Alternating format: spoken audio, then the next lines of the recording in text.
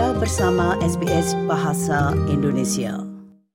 Pendengar sekalian, peluncuran vaksinasi Australia telah berubah untuk memungkinkan semua orang dewasa yang tidak memiliki virus atau booster dalam 6 bulan untuk menerima dosis tambahan.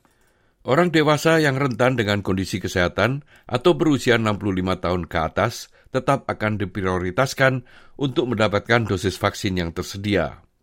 Berikut ini laporan tentang hal tersebut yang disusun oleh Katriona Stirat untuk SBS News. Jutaan orang dewasa akan segera memenuhi syarat untuk mendapatkan dosis kelima vaksin COVID-19.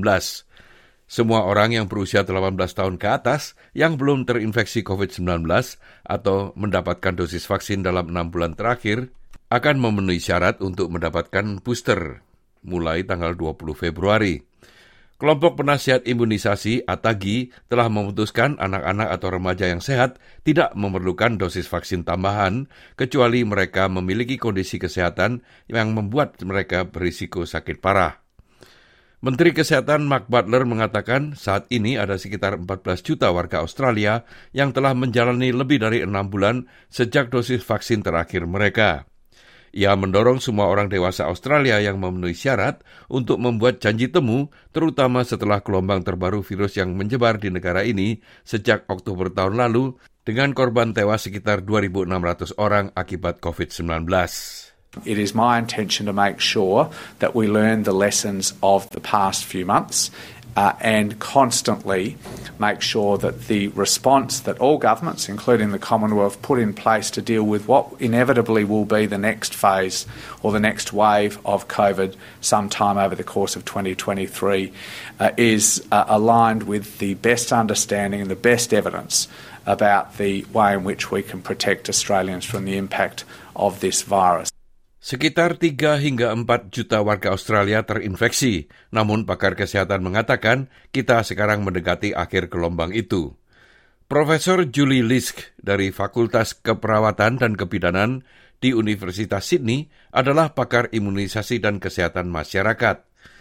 Ia mengatakan dosis tambahan tidak penting untuk orang dewasa sehat di bawah 65 tahun yang sudah memiliki kekebalan signifikan dari dosis yang ada atau telah terinfeksi COVID-19 sebelumnya.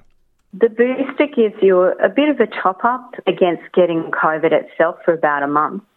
And the protection against severe disease is many months longer. So the biggest benefit from getting a booster is to reduce your risk of getting severe disease. Now, younger people are less at risk of getting severe disease and going to hospital with COVID to begin with. And that's why I think that the focus has been on people in the 18 to 64-year-old age group should get it if they have what's called a medical comorbidity, which is where you have another illness or disease that means that you're more at risk of getting really sick from COVID. Namun, CEO dari Aged Care dan Community Providers, Tom Simonson, menegaskan vaksinasi adalah salah satu cara terbaik untuk melindungi orang yang rentan. Ia mengatakan sekarang dengan semakin berkurangnya penegaan seputar perlindungan terhadap COVID-19, pemerintah dan masyarakat harus mendorong tanggung jawab sosial. The other thing is making sure that we don't get complacent. Just because there is a fifth dose doesn't mean that this is fully protecting everybody from COVID. We already know that you can still catch it, suffer, and pass it on, even if you are up to date on your vaccination. So we also need to not get complacent about the level of protection we have from vaccination. Departemen Kesehatan sedang berkomunikasi dengan penyedia perawatan lanjut usia dan perawatan disabilitas untuk memastikan pengaturan untuk pemberian dosis COVID-19 kelima yang aman dan efektif. Menteri Butler mengatakan akan ada insentif tambahan untuk pemberian vaksin kepada kelompok yang rentan.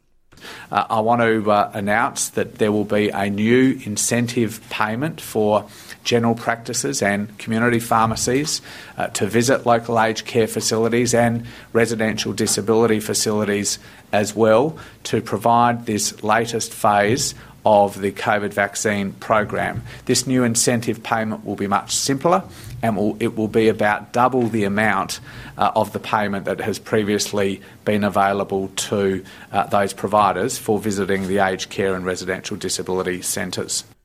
Butler juga mengumumkan 10 juta tambahan vaksin Pfizer khusus Omicron akan mendarat di Australia dalam beberapa minggu ke depan dan akan tersedia mulai awal bulan Maret.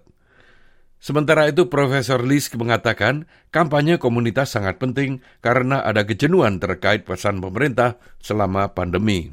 We've had our big campaigns about vaccination from the government particularly in 2021, and I think a lot of the community are a bit switched off.